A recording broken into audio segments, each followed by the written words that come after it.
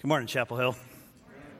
Hey, before we dive into the message this morning, I just want to just give a little nod to something that happened last Sunday, and it seems like this past week was a blur, and this seems so far back, but that was the last time I saw you guys. So last Sunday evening, we had our baptism service here. And I just got to tell you, if you weren't here, let me tell you what happened. We came in, the staff, in the afternoon, and we set up a nice little intimate setting that went about halfway back in here. We had tables set out, and we were all around tables. The tables were decorated, and everything was set to go with this little half right here, and all the focus was over here.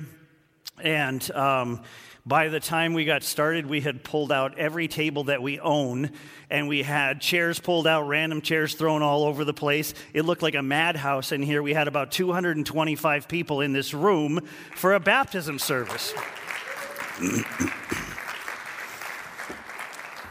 Now, I got to tell you, it was exciting. It was so fun to see that happen here, just to see the support that came. The crowd of people that came out to cheer on these 11 individuals who got baptized. And there were some amazing moments. The first round of baptisms that we did, we kind of did them in phases, were 3 elementary age school girls that got baptized. And I was back behind stage. By the way, there's a baptistry behind that corner, in case you're wondering why I'm pointing over here. There's a tub in there. And behind that are stairs backstage that go up into the baptistry, and here spontaneously are these 3 little girls who quickly huddled on the stairs, sat down and huddled and prayed together before they got baptized.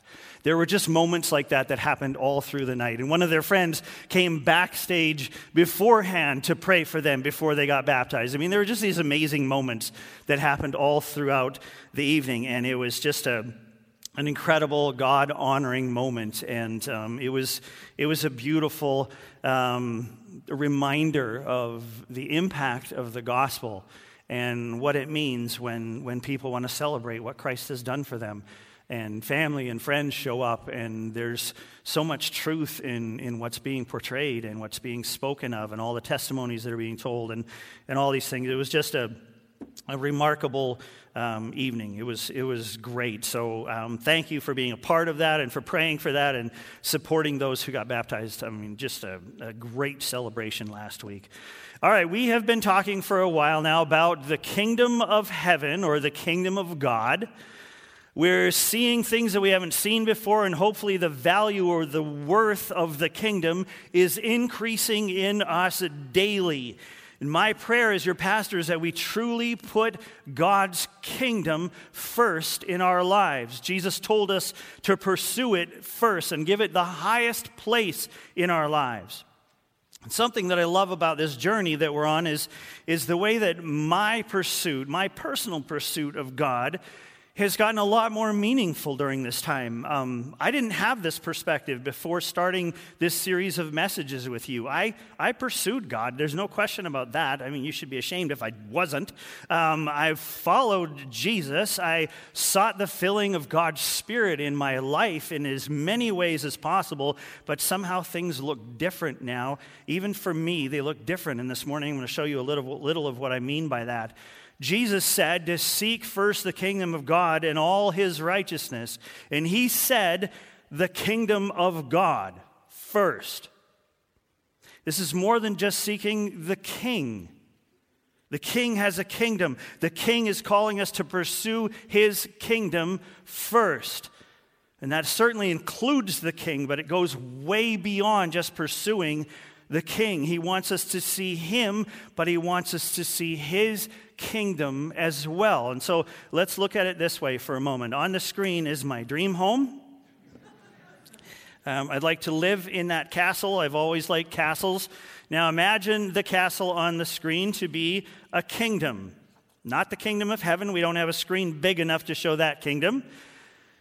But see this castle as a kingdom.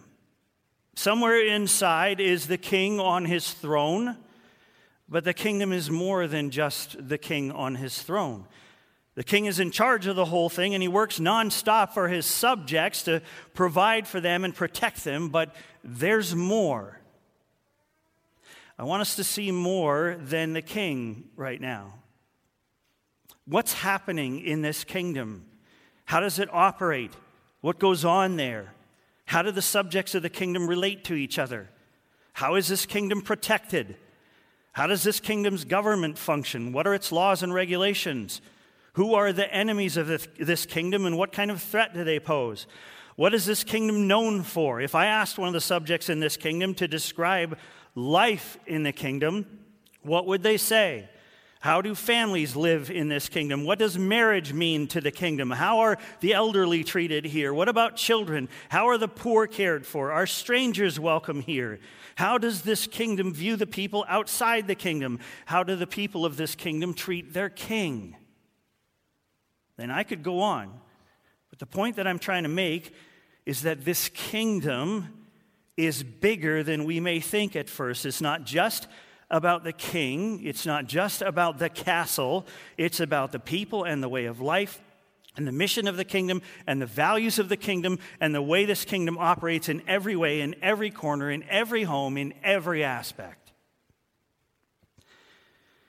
Jesus asks us to seek the kingdom of God. And he adds that we're to seek all God's righteousness as well. What is life in the kingdom the way God intends it to be? What is God's design for his kingdom? And we're being called to see and to seek the whole thing. There is a king, but there's more. I want us to see more. I want us to embrace and commit to more. I want us to see and seek and commit to the whole kingdom. God is leading us to move this generation from culture to kingdom. We have to see the kingdom. We have to value the kingdom. We have to seek it first and then offer it to the world around us. Every person that we meet needs this kingdom. If they are not in the kingdom, they are extremely vulnerable to what happens outside the kingdom walls. So let's keep growing in our understanding of the kingdom of heaven and what it is that we're offering people. Jesus had a message for the world when he walked among us. In the book of Matthew, we see evidence of this more than once. In Matthew 4:17, we see this.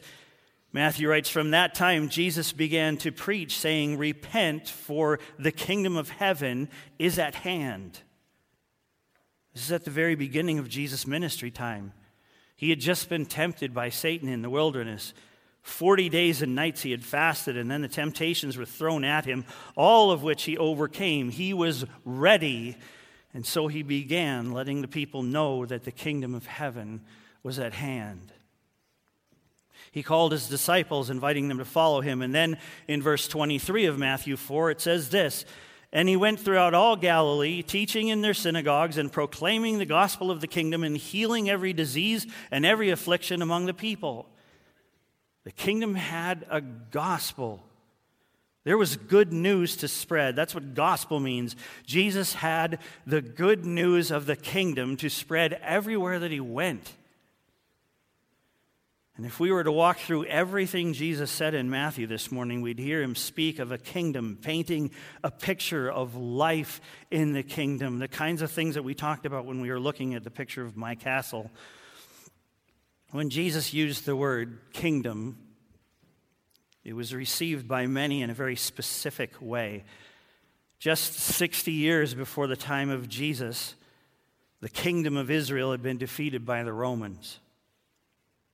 The Israelites had a history of being overthrown and then recovering and being overthrown again. And at the time of Jesus, they were living under the rule and reign of someone else's kingdom. So when they heard the word kingdom, they listened. They wanted their kingdom restored. They were waiting for the promised leader, for someone they thought would lead them in battle against the Romans and defeat them. But this was not how Jesus was going to do things. Jesus' message was, "Repent, for the kingdom of heaven is at hand." Put the word repent with the word kingdom, and you have to see what's being said here. Repent means to turn around, to go the other way. Regarding their kingdom and their desire for that kingdom to regain its dominion, they were viewing it all wrong. Military power was not going to fix the problem. So Jesus tells them to repent, turn around from that pursuit, from that mindset. The kingdom of heaven is going to look much, much different. History and prophecy set all this up. This was not going to be a military battle. If we go back to Matthew 4, we'll see this. In verse 16, the prophecy of Isaiah is mentioned, and Jesus was fulfilling that prophecy in the location that he came from, which is mentioned in verse 15, but also in the content of his message, what it was all about. This is what he brought with him. This is Matthew 4:16. It says, "The people dwelling in darkness have seen a great light. And for those dwelling in the region and shadow of death, on them a light has dawned." That's a different message than military overthrow. This is about light. The message of the kingdom had to do with light coming into the darkness. That's a different kind of overthrow, but it's still an overthrow. Light conquers darkness every time. And we are suddenly entering the Christmas season now. And the arrival of Jesus was an answer to all the prophecies about that light coming into the darkness. This is one of the most commonly quoted prophecies about the arrival of Jesus. It follows Isaiah's words in Isaiah 9, verse 2, which is quoted in Matthew 4:16. That light was the kingdom of God. So let's talk about that message, the message of the kingdom. The nation of Israel was looking to fight darkness with darkness. They were aware that the Romans represented the darkness in the world. Caesar had declared himself to be God. The Romans were not seeking God's kingdom. They were seeking their own kingdom.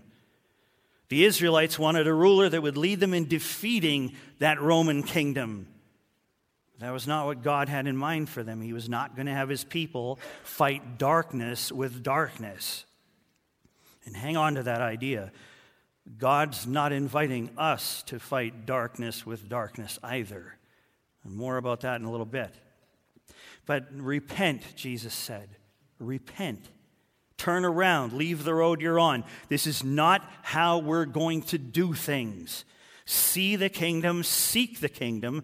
The kingdom is bringing you something that far surpasses your plans to overthrow and rule. There's a much bigger picture here, and Jesus said, I'll show it to you. There was quite a collision taking place here. It wasn't just a collision between God's kingdom and the kingdom that the Israelites thought they had. It wasn't just a collision between God's kingdom and the kingdom of this world. It was both and more. This was new and by far, somewhat illogically, the greatest kingdom that the world had ever seen and ever would see. But they were going to have a hard time seeing it, just like we do. We have a hard time seeing it ourselves, but we're going to keep working on that as we continue in the messages in the days ahead. So to do so, let's look at the characteristics of the kingdom that we've looked at together and how they apply to this truth that we're talking about here. Because we have been given some instructions by Jesus about this message of the kingdom, about the gospel. And these instructions have been misunderstood and they've been simplified far too much over the centuries that followed Jesus. And that's brought us to where we are today. In Matthew 10, Jesus sent his disciples out to carry on his mission in the world. He sent them to Israel to proclaim the kingdom among them like he had been doing. He said, "And proclaim as you go, saying, the kingdom of heaven is at hand." Again, reference to the kingdom of heaven. Later, when they asked him about the end of time or the end of the age, Jesus told them about some of what would happen, including this. He said in Matthew 24:14, "And this gospel of the kingdom will be proclaimed throughout the whole world as a testimony to all nations, and then the end will come." Now, I've heard since I was a little kid that Jesus will come back when the gospel has been preached to all nations. And I'm one of those people who would like to see the end come sooner rather than later. I would love to see us get the job done. But at least until today, the job isn't done. There are still people out there that God wants to reach with his gospel, with his good news of the kingdom of heaven. And so this gospel, the picture that I have of this word is changing for me as well, the word gospel. I've always seen it as the message of what Jesus did for us, and it is.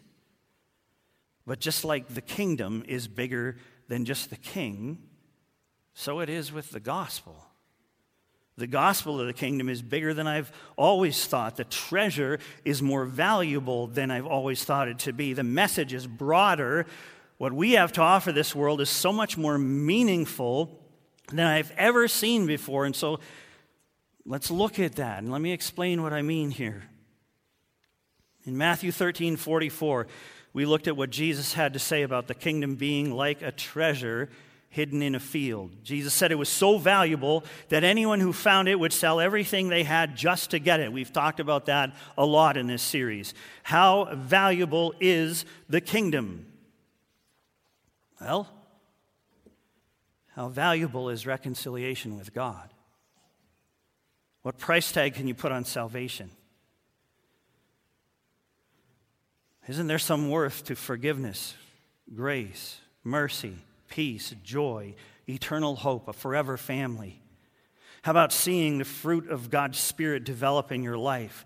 Do you find value in being made into a new creation, being given a new identity, receiving new power and new perspective? Maybe this one is enough to make this an invaluable treasure. The presence of God in your life 24/7. Now, of course, I would sell everything to get this kingdom. But honestly, what I have to sell really isn't worth that much when compared to the value of the kingdom. So maybe I need to look beyond my possessions.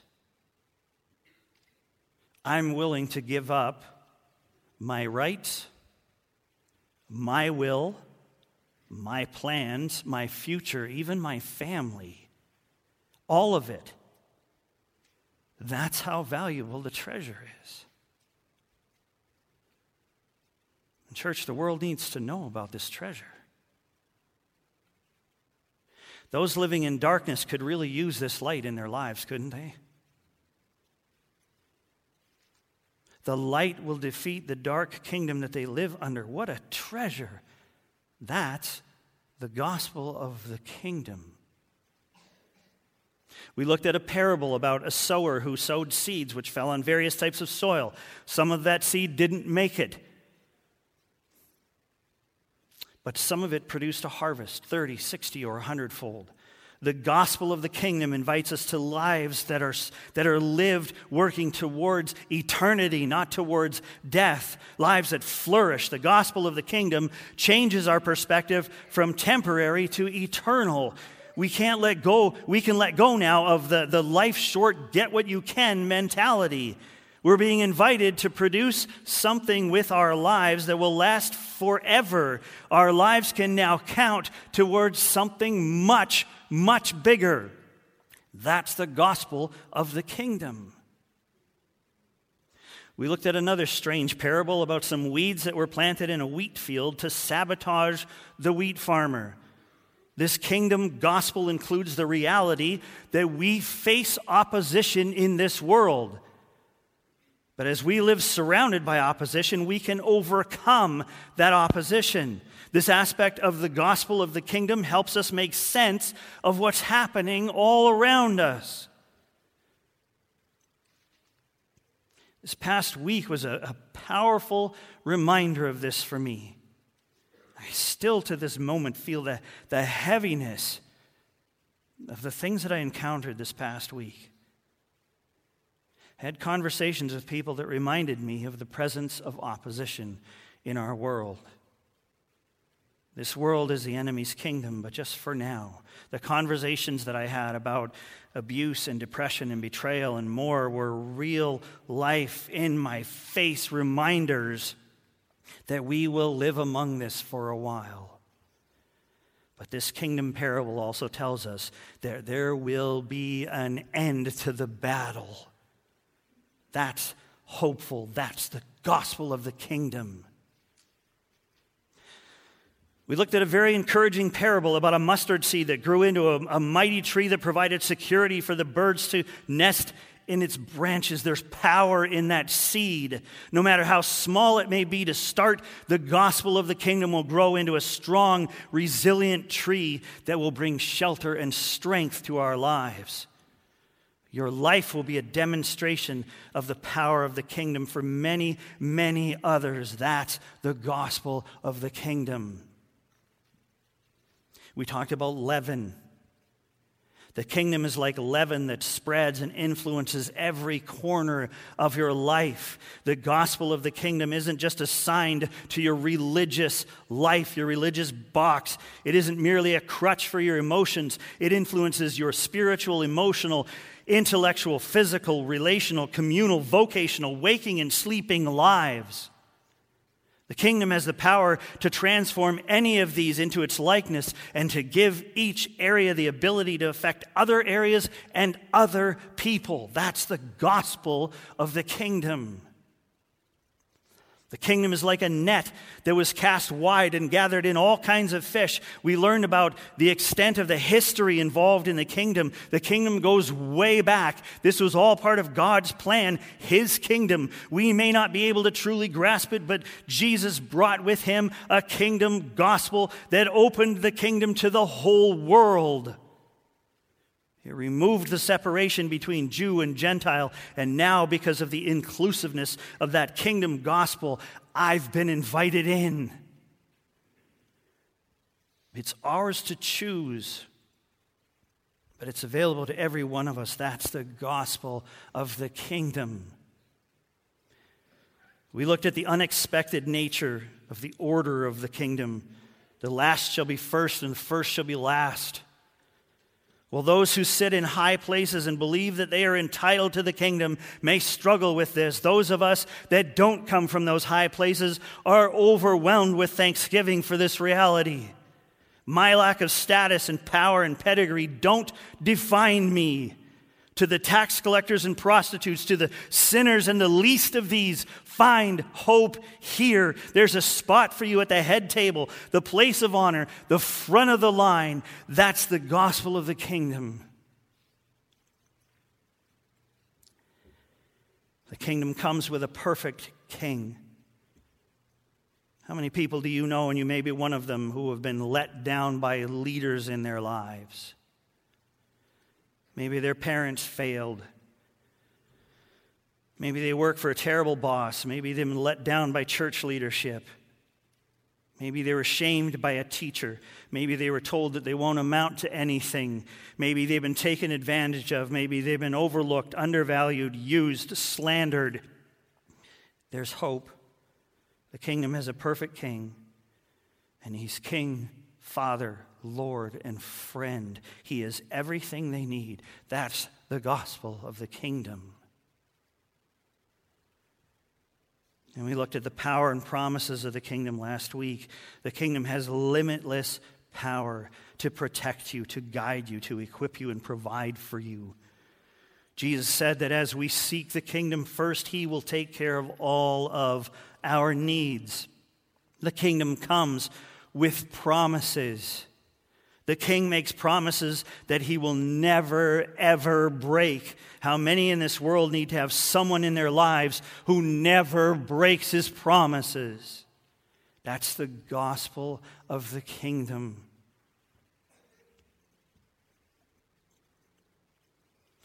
The more I understand the kingdom, the more value it has to me.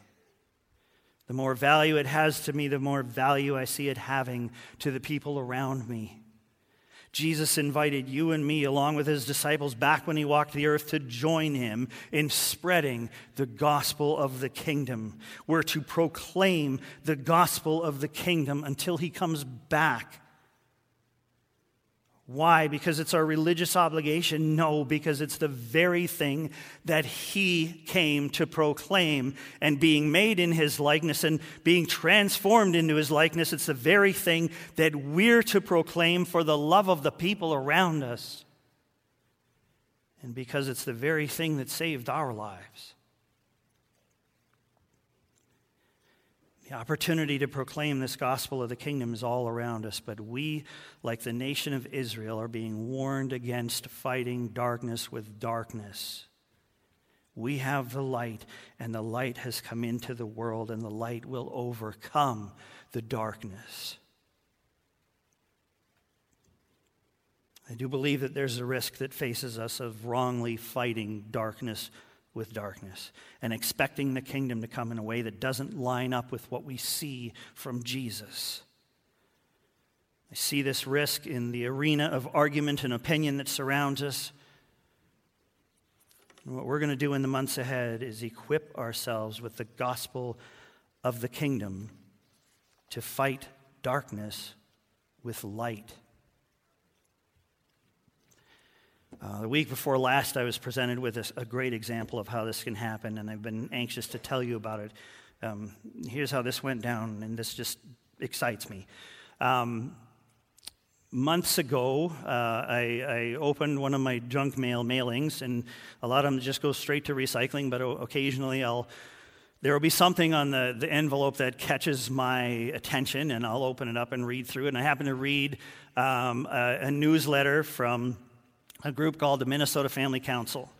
And the Minnesota Family Council is an organization that is fighting the battle within the realm of politics to keep a voice of truth in the conversation. They're working tirelessly to make sure that there's someone there representing biblical truth when laws are being made and politicians are talking, and they're doing a great job of representing God's church on behalf of the church and on behalf of Jesus. And this letter talked about a resource that they had put out about a specific topic, a relevant topic, and it caught my attention. I won't go into that. That's a whole rabbit trail. But attention was drawn about this paper that they had published, and I ordered it and went through it, and I found it to be extremely helpful, and I got several more copies, and some of you have received those. And so I was kind of keeping my eye on their junk mail to see what else was coming. And then all of a sudden one day I got a note about a community event that they were doing to connect themselves to the community a little more and make the church and the community more aware of who they are and what they're doing. And they just happened to be holding this community connection event at Jensen Lake, right down the road here. And so I noticed that, and I asked our office staff if they would reach out to Minnesota Family Council and just let them know, hey, we're right next door. If you need extra parking, overflow parking, or if you need some help with this picnic, this community event, let us know. We would love to help out. Well, the event got canceled because of weather. But the guy, his name's Jeff, the guy who works as their church relations guy for Minnesota Family Council, saw this and went, really? That's kind of cool that a church would just step up and offer that without even being asked. And so he said, I need to meet this pastor. And so he had his secretary get a hold of me, and we ended up going back and forth, and we finally got a chance to sit down. I got a chance to meet him. And instantly I have a new friend, and his name's Jeff. And I'm excited about him as my new friend because he has this tremendous influence on me. Like right off the bat, he and I hit it off. And part of it is because we're both pastors. But what Jeff is doing for Minnesota Family Council just staggers my mind, and it's so cool. He has been put on full-time loan from his church to Minnesota Family Council. And what Jeff does is during the session where lawmakers are in session, like spring, there's another one coming up, at the Capitol in St. Paul, the lawmakers will be in session. The place will be full of politicians. They'll be going back and forth about different bills and different laws and all this stuff. And Jeff, believe it or not, has access to the halls of the state capitol. And what Jeff does is he walks the halls of the state capitol. He sees a politician, he introduces himself, and simply says, I'm here to support you. If there's anything that you'd like me to pray for you, just let me know, and I'll pray with you.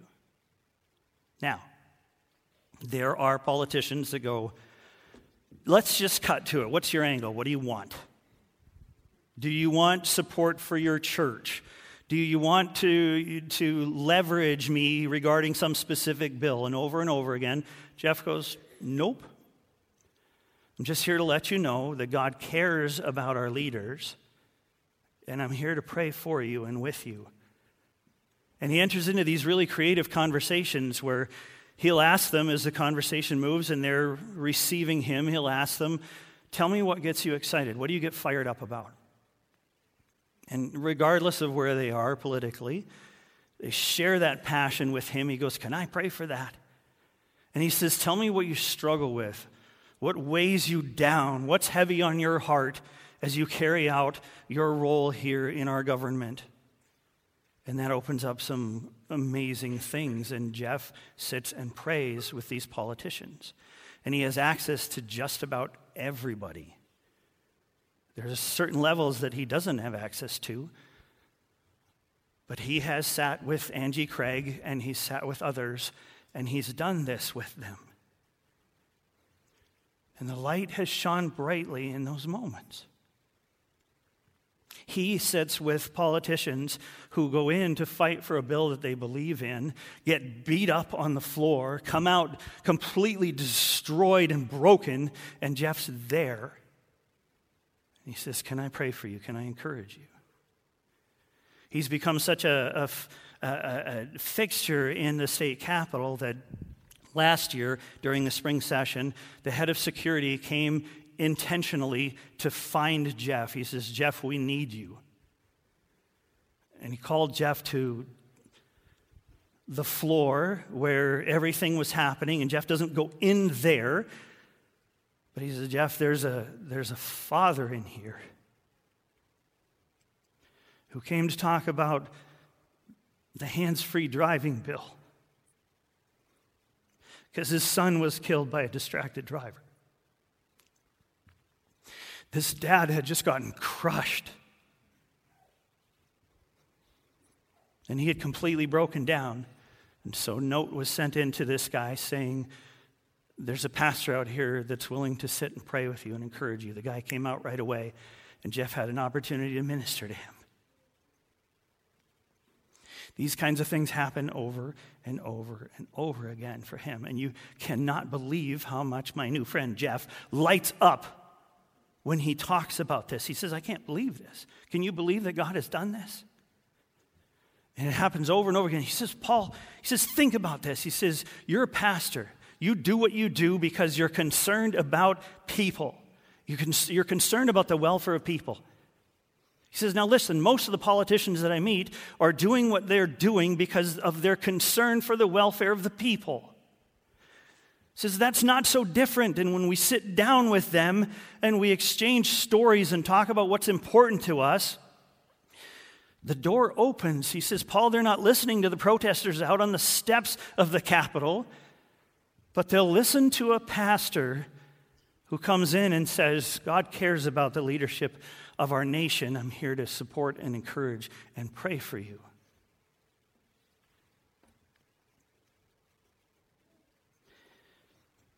Now that is bringing light into the darkness, isn't it?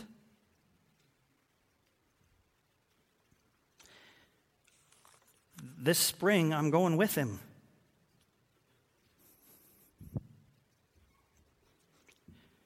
And I can't wait. I can't wait to have that influence.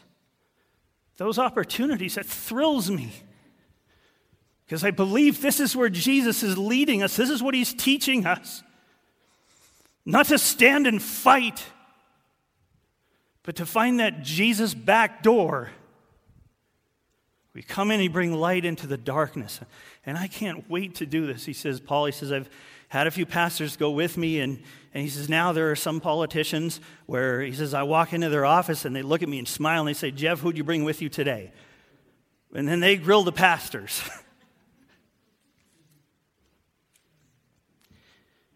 And honestly, I can't do a lot on a large scale to affect the political leadership of our state. I can't even vote. I'm Canadian.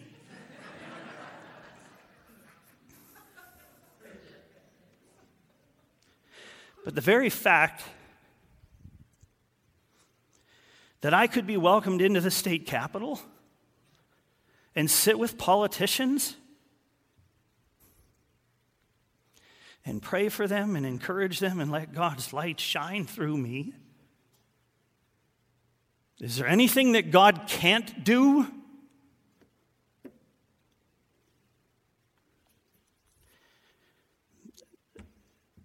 This is where we're going. Where are we bringing the light into the darkness?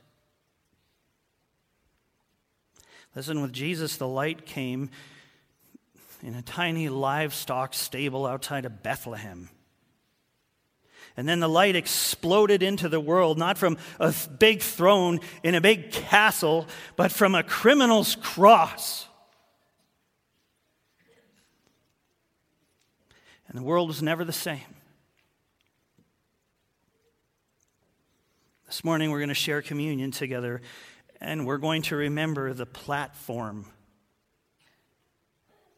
for the gospel of the kingdom.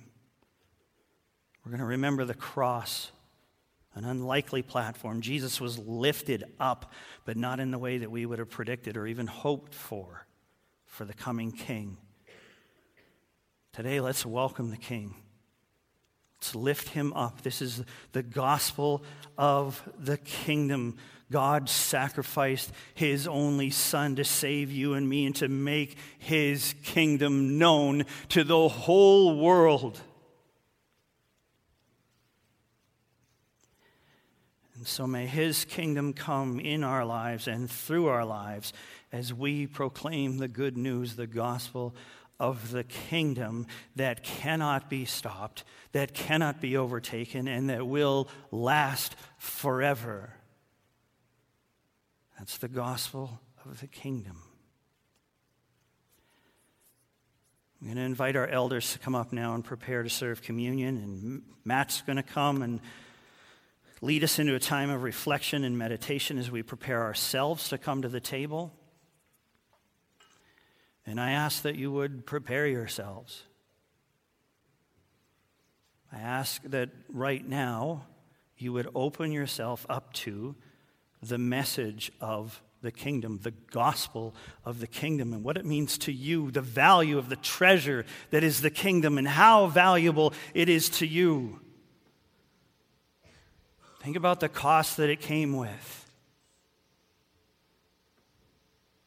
Because God saw infinite value in you and me. So come ready to remember the sacrifice that God made of his Son, Jesus, whose body was given over for us.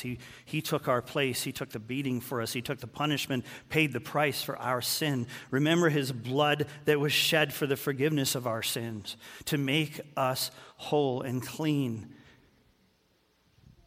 and righteous before God again, reconciled to God.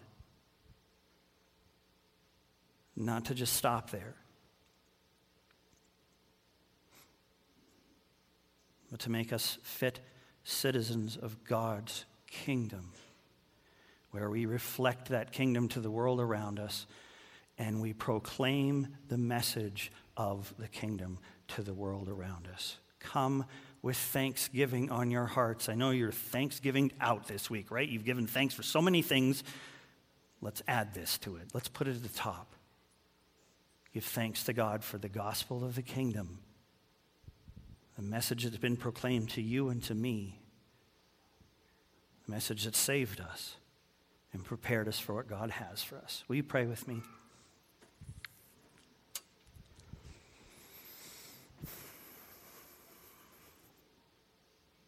Father, I do thank you that you've given us this opportunity as a church to walk through a look at the picture that Jesus painted of your kingdom.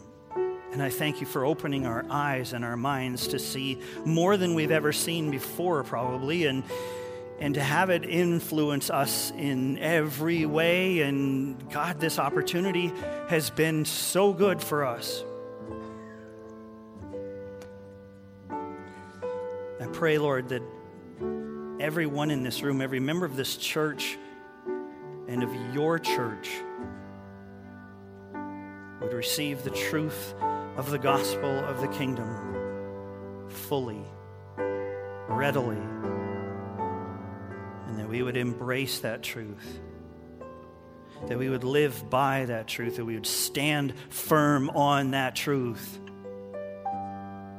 and from there reach out in love to the world around us with the message of the kingdom.